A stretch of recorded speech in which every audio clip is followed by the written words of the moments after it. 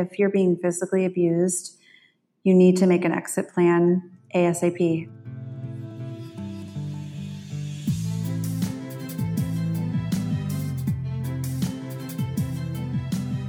How do you forgive when the wound is still open? How do you leave a legacy of redemption instead of dysfunction? How do you trust God when your deepest fears are realized? Join me, Sarah May, along with some wise mentors along the way as we explore these and other messy heart topics and the strategies we can use to seek healing in the pain and restoration in the ruins. Welcome to the Complicated Heart Podcast.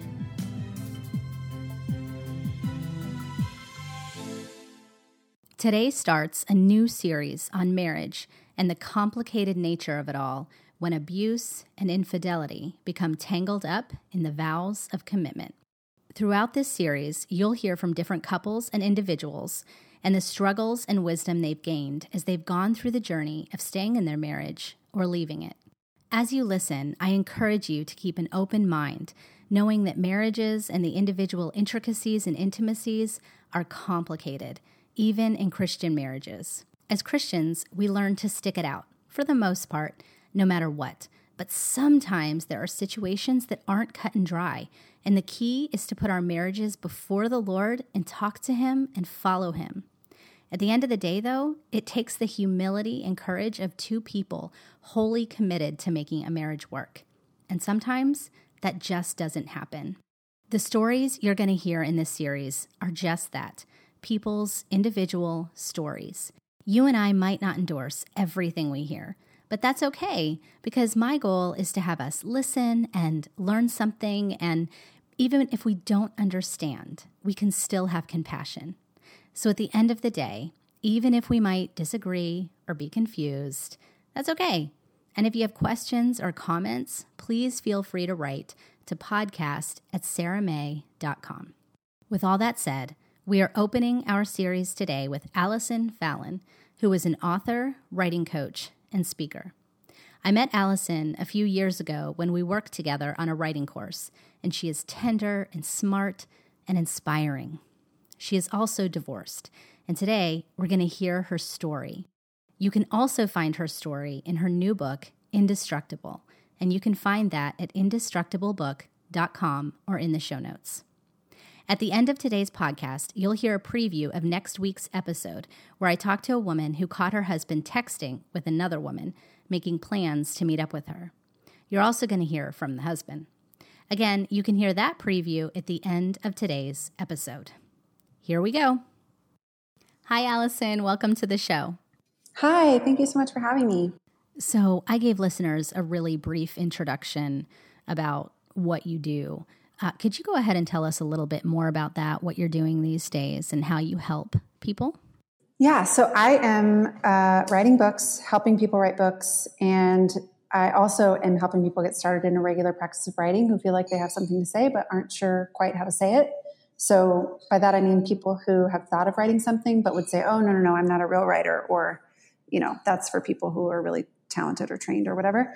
The research is really compelling, and I've seen this to be true with my own eyes, that writing is such an incredibly powerful way for people to transform their own stories and their lives that I think it's valuable for anyone to try. So those are the three things that I'm doing. And I have written a couple books for myself, and I've also written a bunch of books for other people, and I've helped hundreds of authors outline their books. And I live in Nashville, Tennessee. Love it here, and am planning a move to LA in late November.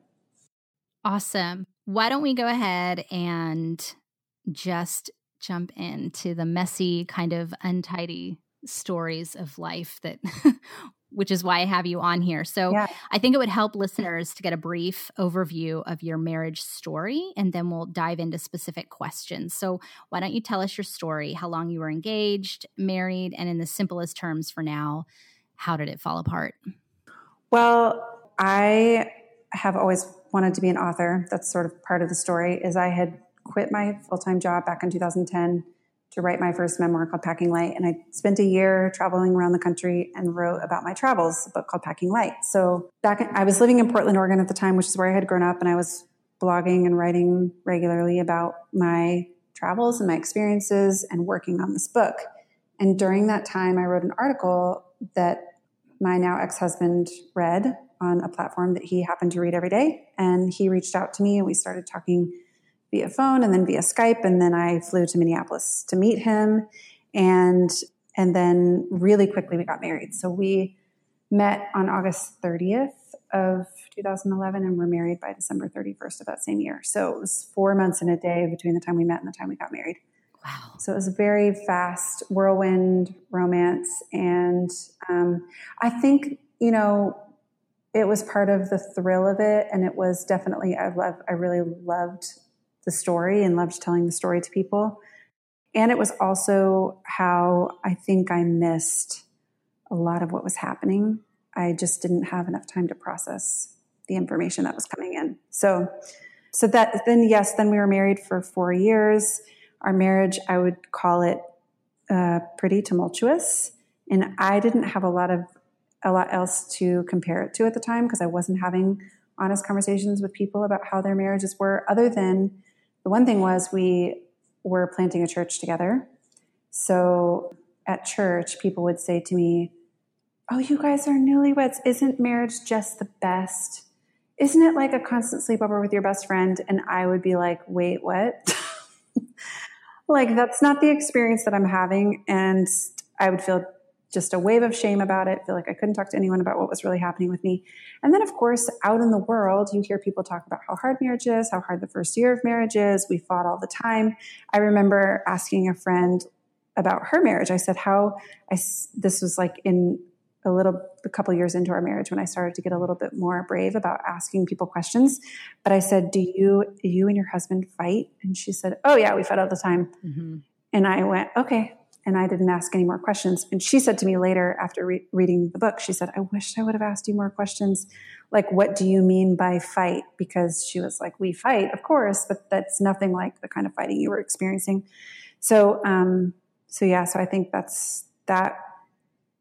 was a little bit what the marriage was like for me until the day that everything ended, which was just before our four-year anniversary, was the day that I stumbled across this information that for me changed the entire framework of how I was. It just changed the framing of how I was telling myself the story, because suddenly the new information just colored and recolored everything. So that happened at the end, right before our 4-year anniversary. And that was, pretty much D-Day. That was basically the end. You said something so interesting. You said that when you were feeling these things about your marriage and, wanting to know how other people felt and was it normal, you said you just felt a lot of shame. Where was the shame coming from?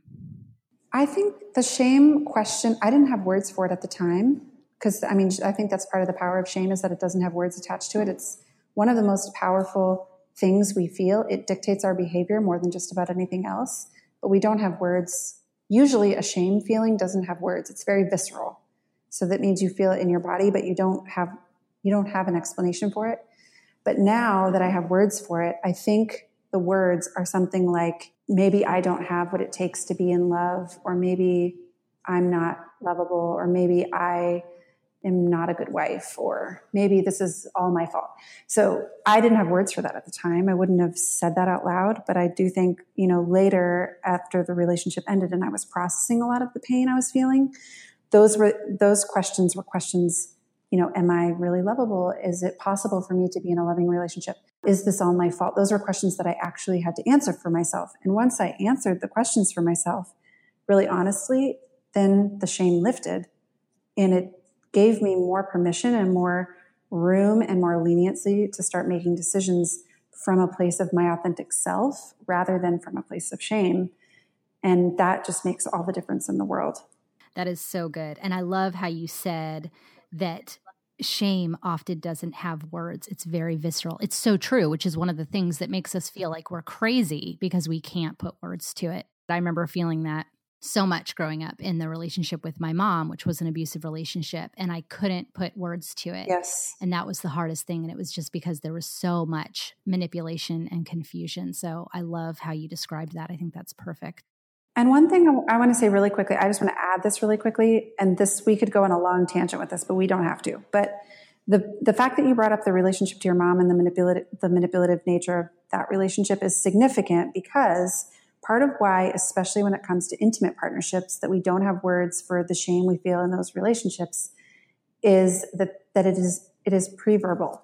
It's actually, we have programming in our brains. If you read any of the research on attachment theory, your relationship to your primary caregiver in the first 12 months of life, so before you have any words and before you have any conscious memory, that relationship to that primary caregiver plays a massive role, almost dictates the way that you do life and relationships with people in the future. So it's not disconnected that you're talking about a manipulative relationship with your mom and I'm talking about a manipulative relationship with an ex-husband. They're incredibly similar. And it's the reason why you'll have a friend who's in a relationship that you're like, this makes no sense. He's terrible to you. And to her, she's like, wait a second, but I'm in love with him and I could never possibly leave him and I would drop anything to go help him. And it's because it's operating outside of logic. And until we can get to that place that's primal and pre-verbal, until we can pull that up into our conscious minds and start to process through it, our hope of creating any sort of positive change in our life is basically, it's slim. I know. It's so true. And two quick things. One, I love how you say in your book, our bodies hold truths our minds can't yet understand. And I'm like, isn't that the truth? Oh my gosh. When we don't understand logically what's going on, it's like you have to go back to the root and try and figure out, like, what are you telling me? Like being gentle with yourself. Yeah. And trying to understand what's really going on here and sitting with that. And also as far as the attachment theory and stuff, I've been reading this book. It's called The Boy Who Was Raised as a Dog and Other Traumatic Childhood Stories. Ooh. Or Psychiatrist's Journal of what he has learned about trauma. And he just says the same things, like especially with infants, if they're not touched or held, all of the actual impacts that affect your brain as you grow. It's just unbelievable. Yeah. Well, Allison, we could totally go on a tangent about that, but I'm going to not do that right yet. I'm going to divert us back here to our story because I know that there are women listening who are in marriages who are really struggling. In your book, you say marriage felt like a prison. Can you tell me more about that? Yeah, well, I mean, the practicals of it was that I was in a relationship with a person who really, well, I'll just say it the way that I want to say it and then I'll contextualize it. I try not to name him or his story because it's his, but who was really, I would classify him as quite controlling. And let me just give you a few examples of that. So for example, when we were first married, he told me that if I wanted to go on a run, for example, I needed to ask permission because my time now was our time. And if I was going to go for a run, I needed to ask permission. So that's just one example. He also had really specific ways he liked things done in the house. He liked the dishwasher loaded only a certain way. He really liked, the bathroom fan turned on before anyone got in the shower, not after. And so just to the point where I remember feeling like even if I gave all my mental and emotional energy in a day to doing things, just the practical things the way he wanted them done, I still would fall short. He still would be frustrated with me, frustrated that things weren't done correctly. And so it was this constant sense of failure and falling short. So that was one way that it felt like a prison. I remember stumbling across an old journal of mine, and I didn't often keep journals while I was married, which was unusual for me because I had spent my entire life journaling. And during the marriage, I didn't keep journals because I didn't have any privacy. I wasn't allowed to keep anything. So I was afraid of him reading something I had written, and I was afraid that he would read something I had honestly written and it would upset him. But I stumbled across this old moleskin journal where I had been writing a list of things I needed to do for my business and a grocery list, and it was, much more practical. And then at the bottom of the page, I wrote, let me see if I can remember the exact sentence. It was something like, I never knew how much it could hurt to be married to someone who hates you. Oh gosh. This is miserable. I don't have a way, or something like that. I remember writing, I never knew how much it could hurt to be married to someone who hates you. And who knows? I mean, now, like, you could ask him maybe if he hated me. I don't know if he hated me or not, but the prison I was living in is the prison of thinking, believing, feeling, experiencing on a daily basis that this person hated me, but felt obligated to me, and so was living in the same house with me, but that I made him miserable. I mean, I really did feel like I make you miserable. So yeah, it felt like living in a prison. That's so awful. You know, again, that just goes back to those manipulative relationships where you feel like you're the one who's the problem. Yeah. And you can't seem to make sense of that. So you keep trying to be better and better and better. And it's like you just can't ever do enough or be enough. And I noticed that throughout your book. You constantly felt like an idiot or like a joke or like a drama queen or, Yeah. you know, you all throughout the book, you label all these things that you thought about yourself. And never once until sort of the end did you think maybe there's something wrong with him or, you know, maybe something's not right. But it's not just me. Yeah. And I think, you know, the only way out of that trap is to start to talk to other people so that you're not getting your only reflection, because relationships are mirrors. They're reflecting us back to ourselves. But if you're only getting your reflection back from one person, you can't trust it as an accurate reflection. So like, you know, I have dozens of friends who I'm really very close with, and I have very now like loving, supportive, vulnerable relationships with people who I totally trust. And I give them lots of access to my life and to my inner world and all of that. And when I get a reflection back from all of the people across the spectrum, it might even be an unpleasant quality about myself. It's like, oh, Allie she can kind of run her mouth. Like she doesn't think before she speaks. It's like I can receive that as part of the fullness of who I am, because they also reflect back to me that I'm also like one of their favorite people to be around. And I have a way of getting people and pulling people into a deeper conversation, and that I have insightful things to add to conversations. And so it's like part of the fullness of who I am. And I'm not relying on just one person as my only feedback back to me about who I am and what I'm like and how they experience me. Because one person is just one person. Yeah, that's really good. I think that's so wise. I thought it was interesting in one part of your book, you talk about your ex-husband lying to you. Yeah. And you say, we lie because we're terrified of losing love. And on that same page, just like a paragraph down, you say that he was the best man you'd ever known. And I thought, look at that. It seems like we lie to ourselves for the same reason. Why do we do this? Yeah. Well, I think it's one of the most clever tricks of, you know, when I think back about one of the big questions I had when I was writing the book was, what compels a woman to walk down the aisle to marry a man she doesn't love? And answering that question was really hard for me. One of the things that compelled me, but it's also been the most healing thing I've done, I'll say that. One of the things that compelled me to do this, I think, was being in relationship with him gave me permission to not be honest with myself. And being honest with ourselves takes a ton of resilience to shame, because we have to look at ourselves really honestly. It takes a lot of emotional heavy lifting. We've got to actually be willing to do our own work and to get over ourselves and to let our ego be crushed again and again and to face embarrassment and all this stuff. And to learn what it feels like to be really lonely and not try to fill the space with just anything that's there. So that's all. And that's just a quick list, but there's a whole long list of things that we have to do if we're going to be really honest with ourselves and really live in our lives with our whole heart.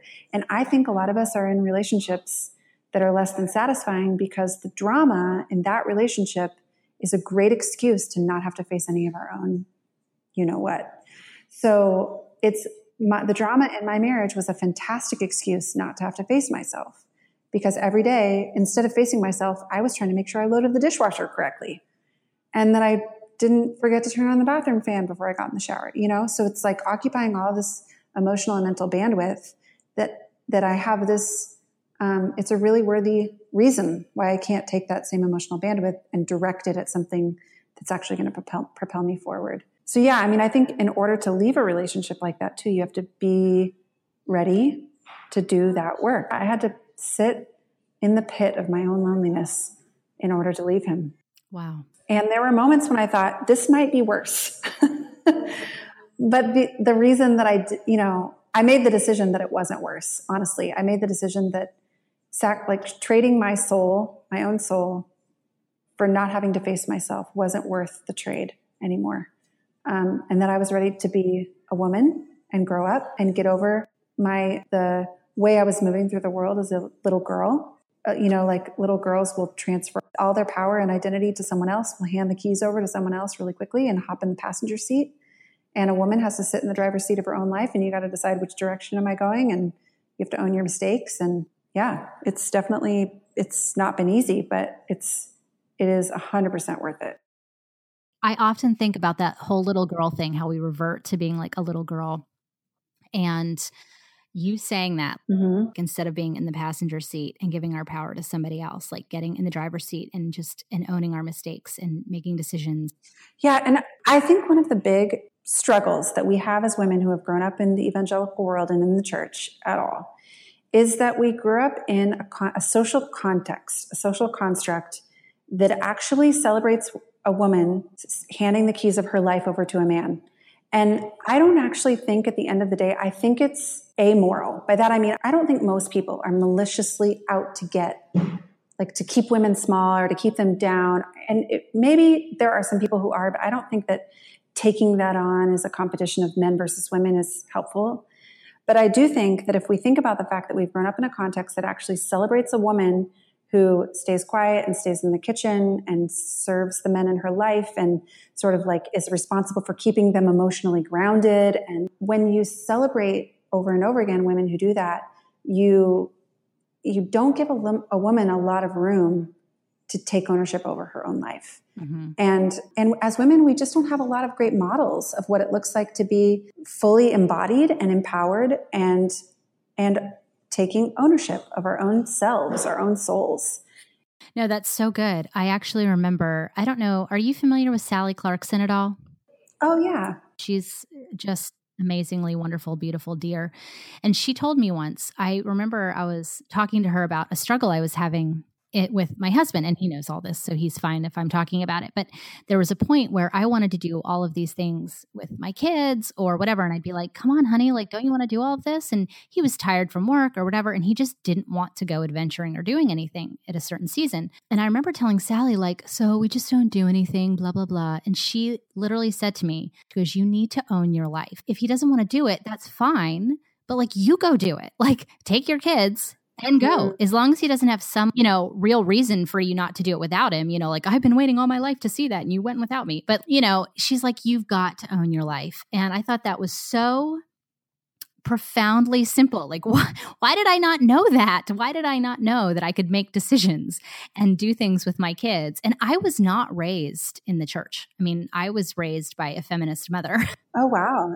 And I didn't become a Christian until college. And I think that I came up under some very healthy Christian mentors, which I'm so, so grateful for. But everything seeps in, right? And so whatever had seeped into me that I couldn't make decisions, it's so fascinating. Anyway, when you said own your life, I was like, yes, Sally has a book called Own Your Life. And she taught me that lesson. And I was so very grateful. I love it. So when did you know for sure, I have to get out of here? And if you wouldn't mind, you tell a story to a friend of yours about the horse in the pen. And I would, if you'd be willing, I'd love for you to tell that story and how you knew when you had to leave. Yeah. The moment I knew I needed to leave was the moment that it's the first chapter in the book. It's the moment that I uncover the information that had been hidden from me for so long, because again, that shame voice in my head the whole time I was in the relationship was saying to me, if you just try harder, we can fix this. Like, we can just work harder, do more work, love him better. We can come through this. We're going to have such a redemptive story of our marriage. It's going to be an encouragement to so many people. You're going to write a book about, I had this whole thing happening in my head. And as soon as I discovered the information that had been hidden from me for so long, that was the moment that I was like, oh, wait a second. This is not a one-way street. And just me working harder, I thought he was working with me, and just me working harder to change things is a recipe for disaster. And it was like it snapped me back into reality, which the truth always does for us. And I say that in the book. The truth always The truth hurts, yes, but it is our only way to freedom, because it's the only thing that puts us back in touch with the reality of what's actually happening. So the story of the horse was, I was at a healing retreat here in Nashville. It's called Onsite. And I'm really open about the fact that I've been out to Onsite twice. It's a week-long therapeutic retreat. It's basically like getting a year's worth of therapy in a week. And it's really incredibly valuable, and I would recommend it to anybody. But I was at this retreat, and one of the exercises that they have you do is equine therapy. So you do therapy with the horses. And the woman who was coordinating the entire thing, there were 2 horses we could choose from. So she asked us to pick the horse we'd like to be in the pen with. And then as I'm watching other people go through this exercise, I'm thinking, this is sort of easy. Like, what could be so revealing about this, you know? You pick a horse and you go in the pen with the horse, and she gives you some instructions, and you do some different things with the horse. So I watch a friend of mine go in the pen with this horse who is definitely the stronger willed of the 2 horses. And she immediately, when she walks in the pen, the horse starts, rearing its head and bucking and going crazy. And the trainer has her do a couple of things with the horse, and then she leaves the pen. And she's talking to my friend privately about, horses can tune into your energy. So it's part of the therapy of it. It's a really great way to see your energy reflected back to you. And so the trainer asks me, it's my turn next, and she said, which horse would you like to go with? Do you want to go with Lightning, who's this really strong-willed horse that I had just seen go crazy on my friend, or would you like to go with the much calmer, older, sweet horse? And I said, I want to go with Lightning. And she said, okay, how do you feel about that? So she's reading me too and my expression. And I said, I'm scared. She said, let me ask you a question. Why would you want to get in the pen with a horse that you're afraid of? And I said, I don't know that I can answer that question. And she said, well, okay, I'm going to let you go in there, but I just want you to know something. You can leave anytime you want. Well, like, once you're in there, you can leave the pen anytime you want.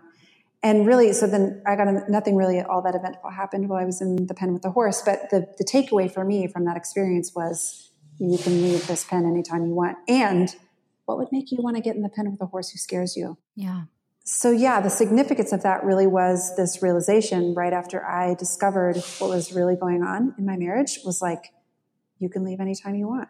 And that was so counterintuitive to me. And it ran so countered to what I had been taught and told about marriage, and the approach I took to my marriage going into it, which was like, come hell or high water, we're going to get through this. We're in it together. I'm for richer or for poorer, for better, for worse. Yeah. And on top of all that, my dad is a marriage counselor. So for my entire life, I've heard him talk about, helping married couples come out of really difficult seasons. So, and yeah, I just think the realization for me in the moment was, this is what's significant. The realization was, you have a choice. And I want that to be the takeaway for anyone who's listening right now, is no matter where you are or what you're doing or what kind of relationship you're in, you need to know that you have a choice. The minute you know you have choices is the minute that you find all the freedom and power you've been looking for and waiting for. And we don't want to admit that we have choices because it requires us to be mature and to make our own choices and own our own choices. We would like to think that, like, this terrible life just happened to me and I didn't have anything to do with it, but you have choices. You can stay and you can go.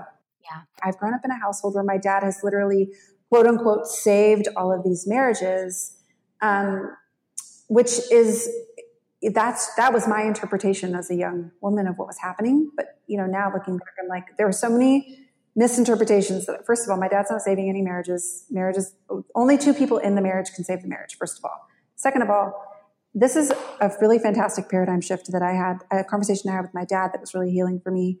After all of this went down, I sat down with him and said, what has it been like for you that you have dedicated your entire career to helping married couples come to stay together?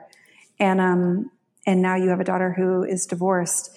And he said, honestly, the biggest thing it's done for me is it's just a reminder that not every married couple should stay together.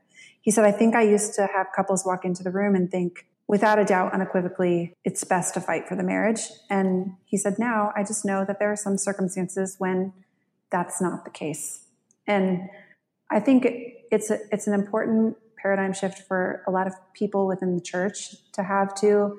And anytime I feel like I have a pastor's ear or their trust on this issue, especially male pastors, I'll take it, because I think one of the most damaging things, accidentally damaging things pastors can do, they mean well, but they just don't have a lot of experience, or especially personal experience, with women who have told their stories of being in physically, emotionally, spiritually abusive relationships.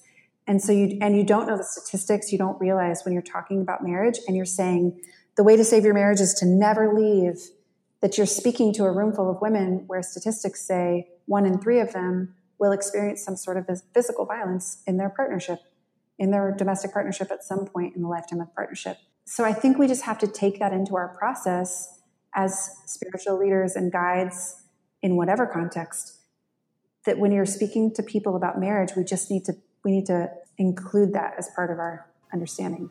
Yes. So once you finally realized that you needed to get out of the pen, so to speak, what were some of the fears you faced in leaving, and what fears came true, and how did you face them and get through them? Well, I remember the 2 biggest fears. One was from the inside of my own mind. Well, I mean, sort of related to stuff he had said to me, but mostly it was just my own voice. And the fear was, how will I ever make money and support myself? Which now, looking back, is such an absurd fear, Sarah, because I have an incredible earning power. I have a master's degree. But when you're in a relationship with when you're in that kind of relationship, logic all goes out the window. So again, I'm making assumptions, making decisions based on the feeling I had, which is that I have nothing to offer. So it's just interesting to see the dichotomy, to remember so vividly saying to myself, how will I ever pay my mortgage? I remember thinking that. Who would ever hire me? How will I ever pay my mortgage? So the second thing that was going through my head was, and this was a phrase that came directly from him in an argument we were having. So I do give him a bit of leniency here, that he said this in a point of a lot of anger, but he said to me, who would ever date you? And I definitely felt like, if I leave this relationship, who will ever have me again? So that's always such a lie for women anyway. And then so for him to actually say it, you know what I mean? We never want to break up, because what if there's nobody else for us? And then he says it and you're like, what? No. Yeah. Yeah. So those 2 things were really definitely powerful motivators in terms of the tension that I felt between the moment I found the information that I found and the moment I filed for divorce, which was only about 6 weeks, honestly. Oh no, 8 weeks. 8 weeks. But between that time, that was any tension I felt was based on that. It was and here's the thing, the takeaway for me is, and the thing I always remind myself, anytime you're in a situation with someone who makes you feel like they are the answer to all your problems, they have the access, the money, the power, the whatever, to get you where you're trying to go, that you're being manipulated. You just know it's not true. The only way out, it's a double bind, because it's as long as you make me happy, I will give you this money, or I will stay with you, but you can never make them happy. So the only way out is just to call them on their BS. It's not true. No human being has that much power over our lives. We're the only ones who get to write our own stories. We're the only ones who get to decide where we're, how this is going to go. We don't have total control, but we have a lot of control. We have many choices when it comes to any one thing. And so I think leaving the relationship was, in a sense, my way of calling him on his BS. It was we'll see about that. We'll see whether or not I can pay my mortgage without you. And we'll see if anyone else will ever date me, And it's been really powerful for me to get answers to those questions, rather than living in the fear that the answer might be, I can't make any money and no one else ever dates me, That has definitely not been the answer to those 2 questions. So Yeah. And I just want to say this, I'm sure, because I know you, I've read your book now, and listeners haven't done that yet. And so I just want to say that Allison tried to make her marriage work. I mean, I just know I'm already anticipating people be like, well, it sounds like you didn't even try. And I'm like, no, listen, she had so many whammies come her way. There was, infidelity and abuse. And she kept thinking, first of all, that the problem was her. But second of all, she wanted it to work. It's like she said going in, like, I don't want to get a divorce. This is not how we're going into this marriage. Mm-hmm.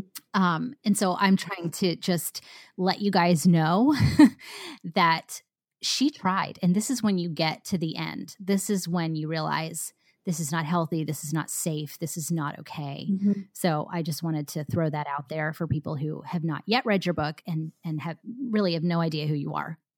Yeah. And I want to add something to that too, that brings up the question for a lot of women that I talk to, because I would say if you're in a marriage that's abusive, there's no such thing as trying. I mean, like you can't live in the same house with someone who makes you fear for your physical or emotional safety. So then the question becomes the next question for women who I talk to is like, well, how do you know if a relationship is emotionally abusive? And then obviously there's a wide spectrum of what emotional abuse looks like. And can we move the needle at all on that? How much is too much? Like, is it too bad for me to stay? Is it good enough that we can try to pull this thing out of the gutter? And that's not a question I can answer in a single podcast, but I can say one clue is you can't get very far in a marriage or in a partnership with someone if only one person is willing to really be honest and do the work. In fact, I think that there's a period of time that you can be patient and wait to invite someone into a space where there's enough safety to start to tell the truth and to start to work through your own emotional, the things that are getting in the way of you having a healthy partnership. There's some time, there's some patience that can be had. But if the answer is no, I'm not willing to see a therapist, I'm not willing to talk about this, I'm not willing to go there with you, there's just not a lot you can do. So I just want to put that out there. I don't know if it's an answer to a question, but it is a question that's brought up a lot. It's like, well, how do I know if I'm in an emotionally abusive relationship?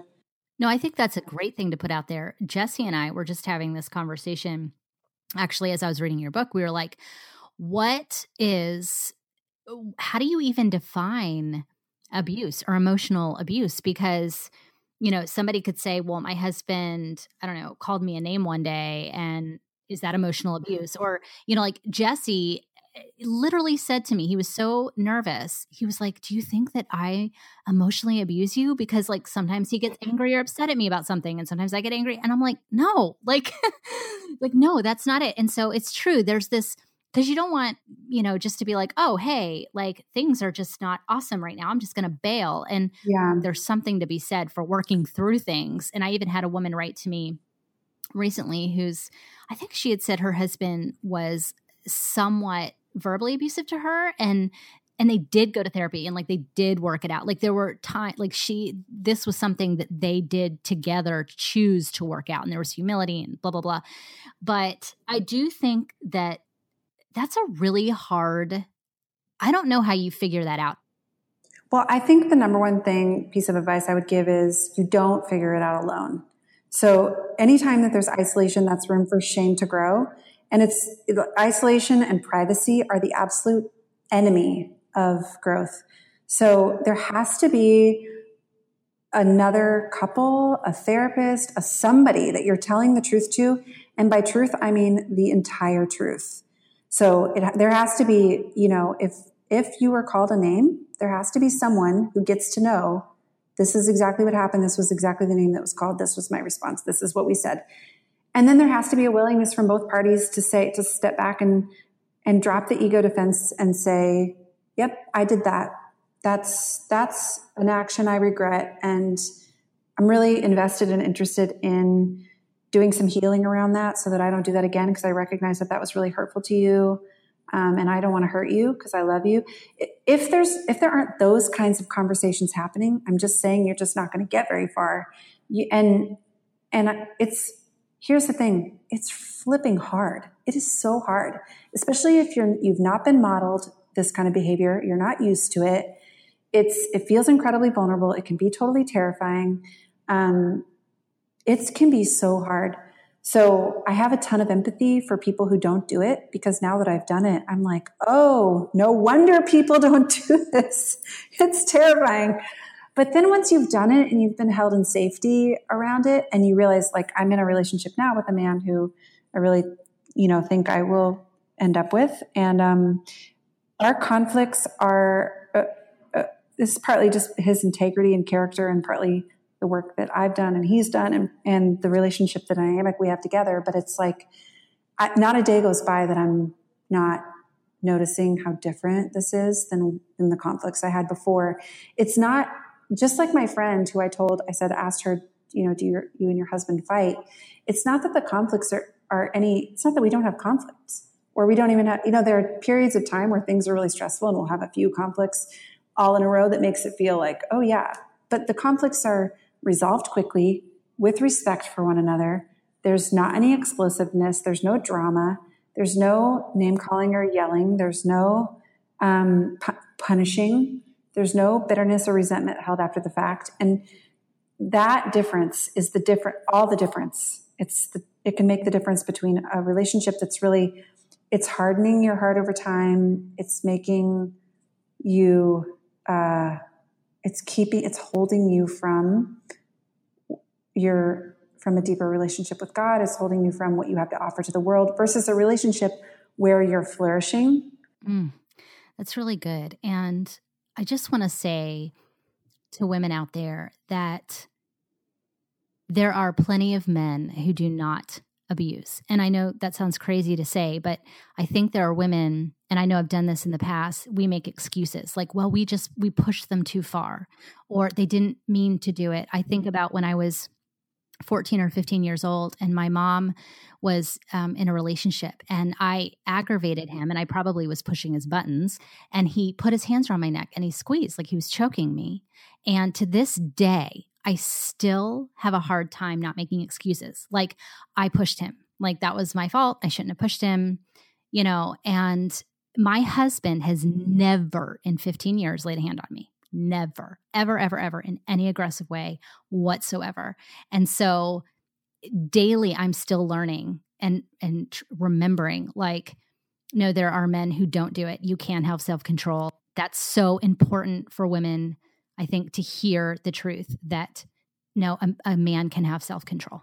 And if he doesn't, then major intervention and help is needed. Yeah. And let me add to that too, that a man can have, one thing I hear women do all the time too is justify a man's actions because of his intentions. A man can have excellent intentions and simply not be capable of regulating his own affect. And if that is the case, I don't care how good his intentions are. He might have a really great heart, and he needs to go do his own work so that he doesn't put other people in danger. It's no different. Let me put it in a different context so that it makes way more sense. If a man was like a really sweet man who had a great heart, but was accidentally, because of his uncontrollable impulses, molesting children, never would we make allowances or excuses for that. So we get focused as women sometimes on intentions. And I think there are plenty of times when a man has great intentions. I mean, I would say this I write about the relationship that came for me after my marriage ended that was very healing for me in so many ways. But it was a man who had excellent intentions, but didn't have, he didn't have this, what it took to stay in a relationship with me. So it wasn't a fit for us. He's I still to this day, I think so fondly of him because I think he really cared about me a lot and helped me to see myself the way I would say God sees me, the way I see myself now. He gave me a lot of confidence in myself, but at the end of the day, if you're with a man who has excellent intentions, but can't regulate his own emotions in a way that is safe and helpful for you, then, to your point, he's just got to do a little bit of work so that he can get there. Or a lot of work. A lot of work. Yeah. Yeah. But I just keep thinking about, we were talking earlier about this other book I'm reading, and I think it's called Black and White Bible, Black and Blue Wife, or maybe yes. I'm flipping the title. Yep. That's it. Here's an excerpt from that book I find enlightening. Ruth, the author and the woman who lived through years of physical violence, told her story to a pastor. And this is what she says. In the many years he had served as a pastor, he had repeatedly counseled abused women to get out of their dangerous domestic situations. They took his advice until their husbands wept and apologized and pleaded for reconciliation, promising never to beat them again. But the violence always continued. If you're being physically abused, you need to make an exit plan ASAP and call a domestic violence abuse hotline. Make an exit plan and ask yourself the question, if he were putting my children in danger, would I be making these excuses and allowances for him? And maybe he is putting your children in danger. It's hard for us to take the kind of care of ourselves that we would take of our kids, but it's just no different. It's really no different. I understand the kind of fear that comes with, one thing I was really afraid of was the retaliation. I thought if I leave, he's going to be so angry. I remember thinking he will track me down. And so I think, you have to be realistic about that and just be smart about it and enlist the help of friends and therapists and professionals and whatever you need to do. But I just wanted to make that statement even more strongly. If you're in physical danger, it's not safe. It's not sustainable. There's not going to be a better time to get out than right now. And it's not your fault. 100%. I have pushed my husband in every possible way and pushed all of his buttons. And in my brain, I would think I totally would deserve it if he hit me. And that's such a lie from the devil. That's just not even true. And he never has. So it's not your fault. Yeah. And it was helpful. I felt like one of the great gifts to me in the season after my marriage ended was all of the men that came across my path who are really, I'm agreeing with you, Sarah, that there are so many men out there who are really loving, kind, thoughtful, incredible husbands and just have great integrity and character. And so many of those men were put in my path after the divorce. And when they would hear stories of things that had happened slowly over time, they would just look me in the eye and say, I can tell you, my wife, whatever she said to me, there's nothing she could say that would make me react like that or act like that, or I would never, it was redemptive for me to hear that. So since we're going down this road, I want to talk about how in your book you talk about going to get a restraining order. And I thought it was so fascinating how you wrote your story for the officer or the intake person or whoever, but you couldn't seem to physically say the words, I'm scared for my physical safety. And I thought, I wonder how many women struggle with saying the words. Could you shed some light on that for us? Well, at the time, I still wasn't comfortable. This is the insanity of an abusive relationship. I wasn't comfortable calling my relationship physically abusive because I could think of 1,000 ways it could be worse. It took some retraining of my brain to go, oh, so if a person lays a hand on you, that's physical abuse. It was like I had made all these justifications in my mind, and I was just so in the fog of the trauma that, it was really, I think naming something gives it an incredible amount of power. And I was terrified of the power that would give me and of the power it would give to it. And I was terrified of the retaliation. And I was so scared of being alone and also, here's the other thing too that I implied but never said in the book. I'm explaining this whole story of driving my Mercedes, which was really his Mercedes, to the Domestic Violence Center of Tennessee and filing this restraining order and looking around me. And the feeling was so judgmental, but it was I don't belong here. This is not a place for people like me. I grew up in a good family. I went to church my whole life. I'm a pastor's wife.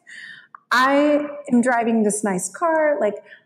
I'm highly educated. I do not belong here. This is not a place. And I think there is this stigma and just a misunderstanding of what it means to be in an abusive relationship.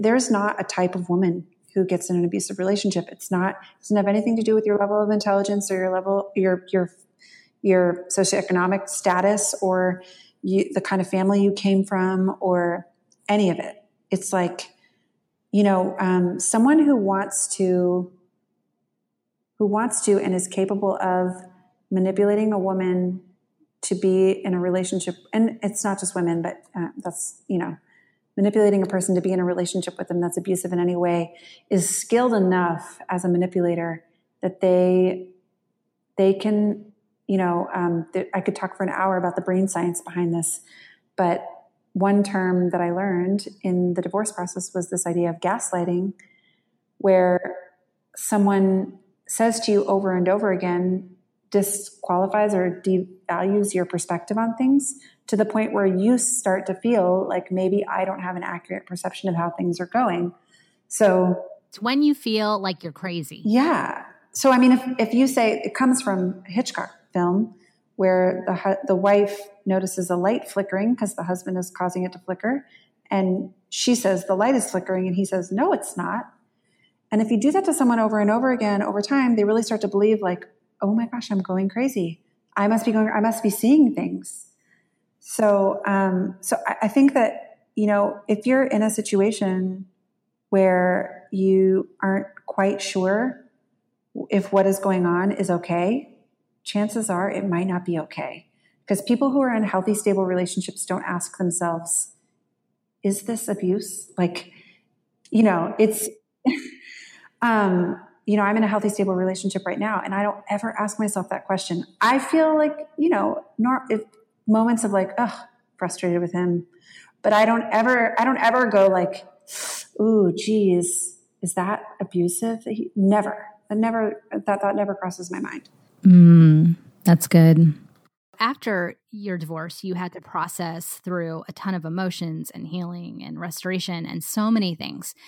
And one of the things you talk about a little bit, you touch on, is how your relationship with God had changed through the process. So I know that you grew up in the church, but then you talk about not being able to go to church after the divorce. I mean, it was just very difficult, I think, is what you had said. How has your relationship with God changed because of what happened?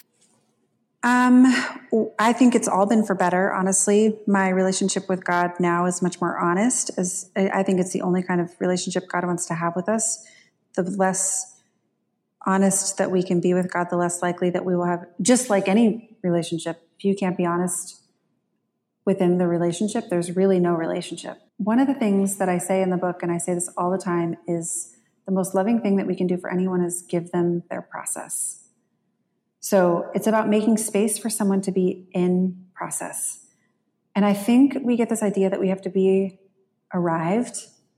And especially in the church, this is really prevalent. But I mean, I think it's prevalent in wider culture too, just in different ways. But like, we have to have it all together. We have to have our ducks in a row. We have to follow this list of arbitrary rules. We have to like be at church every Sunday looking our best. We've got to like, our kids got to be looking their best. Everybody's got to get good grades. Like, it is absolutely antithetical to what constitutes a real, deep, intimate, vulnerable relationship with the source of love that we all come from, So what I felt in the days after my marriage ended was God's incredible kindness to me.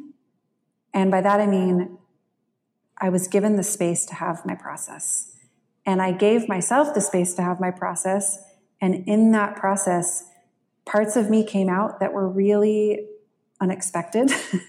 I found myself making decisions that were very out of alignment with how I had been taught and what I thought was my, value system, and that were sort of desperate and sporadic and sad.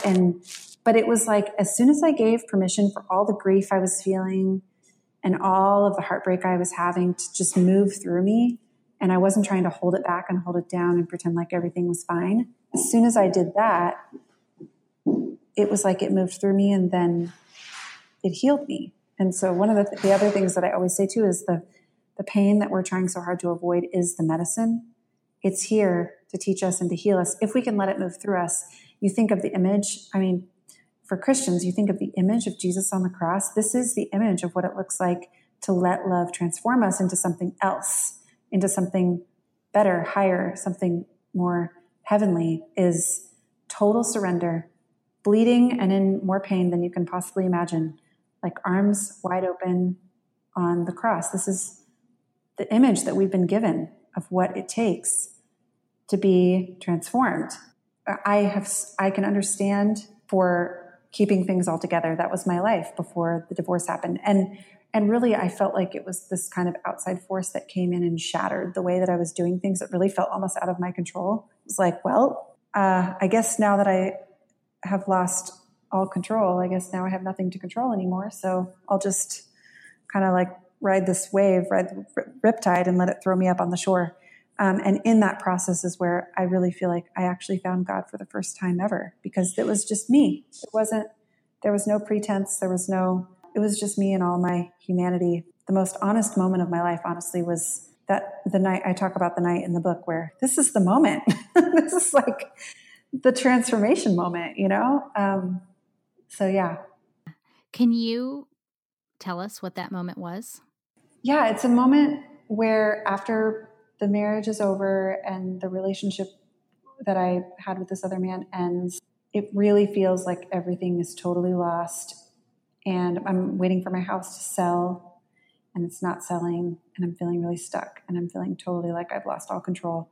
Everything that I've wanted and loved is all gone. I drink an entire bottle of wine by myself at my house, and then I call a friend and ask her to come help me build a bonfire in the backyard, and I start burning things from my wedding, burning my wedding quilt and my marriage certificate, and I just sob and sob and sob in the backyard, and then and I get really frantic and start. I'm thinking of, blessing a doorway with oils. I love this story. Jesse and I were cracking up, picturing you running through the house, ringing your little bell or pot or pan or whatever you were doing to make noise. That's right. I Google how do you clear evil spirits from a house, and found this article about banging pots and pans together. So anyway, I'm banging pots and pans together. I'm like losing it totally, and rubbing oil on the doorways of the house, and then after all of that energy, this is that moment of what I was saying, like the grief moving through you. You see yourself do these things that are like so insane, and you're like, where is this coming from? And then it was like this release. I laid down in my bed, and the crying slowed, and in that moment, I saw an image of my ex-husband come up in front of me, and it was like a pseudo dream state. I put my hand on his chest, and I just said, like, I'm so sorry, and I release you to be who you were meant to be in the world. And then suddenly he disappeared, and it was this other man who I'd had the relationship with, who was also in front of me. And I said the same thing to him. I'm so sorry, and I release you to be who you're made to be in the world. And I mean, it was just this like incredible moment of relief and release. And then the next morning, my house sold. I love that story. I think it's so honest, so vulnerable, and then also just hilarious. Like, I think it's funny because you were kind of a little out of your mind. Yeah. But yet you were just processing so true. Yeah. So I love it. And it actually reminds me of two things you said also in the book. You said, when you fall apart, you finally don't have to hold it together anymore. Mm-hmm. And I was like, oh, exhale. And then this, which is just so true, is we have two choices. We can hold on and be miserable, or surrender to the fire that purifies. And I love that. Like, what choice you're going to make. And I know that people are going, what the heck is she talking about? Surrender to the fire that purifies. And so would you just talk a little bit about I love how you call healing, or like the slow pace of healing. And you say how you have to learn how to hurt all the way. And you talk about a little bit about what you learned about the word pure, and tell me a little bit about that. Yeah. So the fire that purifies, that is really what I was talking about before, about letting the pain that we resist and resist is the medicine. It's the healing agent. Letting the fire burn in full is a metaphor that's poignant because of that scene in my backyard, burning a bonfire, burning all these things from my past. I don't even know how to say it, but you said that a pastor friend told you about the word pure. And in Greek, which I don't know how to say the word, but basically it's where we get the word cauterize, which literally means to burn the flesh of a wound so it doesn't get infected. And so you were saying you need to hurt all the way. Like, and then I love that you say, why was it that the burning of a thing, this total undoing of something, could also be purifying? Why did that have to be the way we get to see God? And then you go on to talk about Jesus in the Garden of Gethsemane. Yeah. I kept sitting on my back porch. I mean, I do really remember vividly being in that moment and thinking about Jesus in the garden saying, like, please give me another way. If there is any other way for me to get where you want me to go, can there be a bypass, like some sort of spiritual bypass where I don't have to like die and suffer and bleed in total embarrassment in front of all these people? And, I think at the end of the day, the unfortunate truth is that is the only way where we're trying to go is total surrender of our egos, total surrender of the way we thought things were going to go, and letting the pain purify us from the inside out. I will say, because of the pain I experienced, I wouldn't wish it on my worst enemy, and I would never want to go through it again, but I also wouldn't trade it because I have more compassion today than I've ever had before. I have more empathy. I have more wisdom. I can sit with people in their pain. I have more to offer to the world. And I think that's what pain does to us if we can allow ourselves to really experience it. And instead, I think most of us are tiptoeing around our lives, trying not to get into too much pain and trying to make sure our kids don't get in too much pain. Don't make any bad decisions. Don't do anything wrong. Instead of what I really gave myself permission to do in the end of the story was like, go ahead, fine, go get it wrong. Because there's no such thing as getting it wrong. I mean, it's like the kindness of God that leads us to repentance. I was telling you before we started recording about how much that verse has meant to me and how often it's come back to me. But it's like, we think of repentance as being this sort of browbeating. I just think it's like, it is the kindness of God that calls us to him every time, and that calls us back home. And I think, you think of the story of the prodigal son too. It's like, I have a friend who I worked with on a book who says, when you look at that story, you have to recognize that that the father didn't just give the son permission to go on the journey. He financed the trip because he knew where it would lead, and he knew the road was always come back home. And I just love that, because I think like we feel like we can't give people leniency or permission or space to have their process because we're worried about the wayward human heart. And I really just think at the end of the day, those concerns are mostly for naught, because I think the call of the human heart is really to come back home to the Father. Beautifully put. For the woman who's listening right now, who's in an abusive relationship, what does she need to know? And what do you wish you would have known sooner? The number one thing she needs to know is she has choices, that she is strong and she can do this. That if her choice is to leave, if her choice is to stay, I don't judge her. Honestly, I don't agree, but I don't judge her because I know how truly hard it is to walk away. So I get it. But I want her to know she has the choice to leave, that she's strong enough to face all of the obstacles that will be in her way, and that life on the other side of it is so much better. It's so good. All the lies that you tell yourself about, will I ever make money, or will anyone ever love me, or will I ever really be happy, or will their lives totally fall apart because they're not living in the same house with their mom and their dad. I've just had way too many conversations like this and way too much experience I just know that life on the other, there's just nothing that's worth the kind of suffering, the kind of specific suffering that you're experiencing. And if we know that there is a road of suffering ahead, regardless, you can pick the suffering of staying in a marriage where you're being treated like a second-class citizen. You're being really mistreated, and that's a really particular kind of suffering. Or you can choose the suffering that's ahead of facing the choices you've made and taking accountability for your actions and making a new life for yourself, and maybe struggling financially for a little bit and finding your way and falling in love again. And that is a really, really good struggle. It's just really good.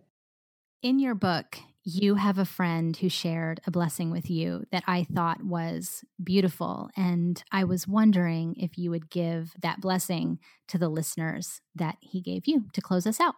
Yes, of course. His blessing is, may you grow every day in the knowledge of God's love for you. May that knowledge bring you great healing, and through that healing, may you become all you are intended to be. To learn more about Allison and to find her book, Indestructible, which tells the story of her marriage, divorce, and the unfolding of herself as a woman, go to indestructiblebook.com. You can pre-order the book on Amazon, but if you want to order it today and get it in a few days, go to the indestructiblebook.com site. All links and info about today's podcast can be found in the show notes and at sarahmay.com/The Complicated Heart Podcast /episode 5. Now here's a quick preview of next week's episode. When Eliana, she's our oldest, when she was about 2 or 3 weeks old, Carlos had come home from work and he was upstairs taking a shower and I heard his phone go off. So I just picked it up to see what was going on. And I saw that he had a message on there from a girl that he had been speaking with. And I read the message and it said, "I'm really afraid that your wife is going to find out."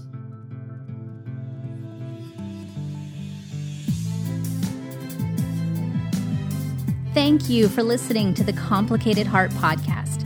Loved this episode? Head over to iTunes to subscribe, rate, and leave a review. Reviews are how people know if they should listen or not, so please, if you like the show, take a minute and give it a review. Thank you so much. If you want to know more, check out sarahmay.com /The Complicated Heart Podcast. See you next time.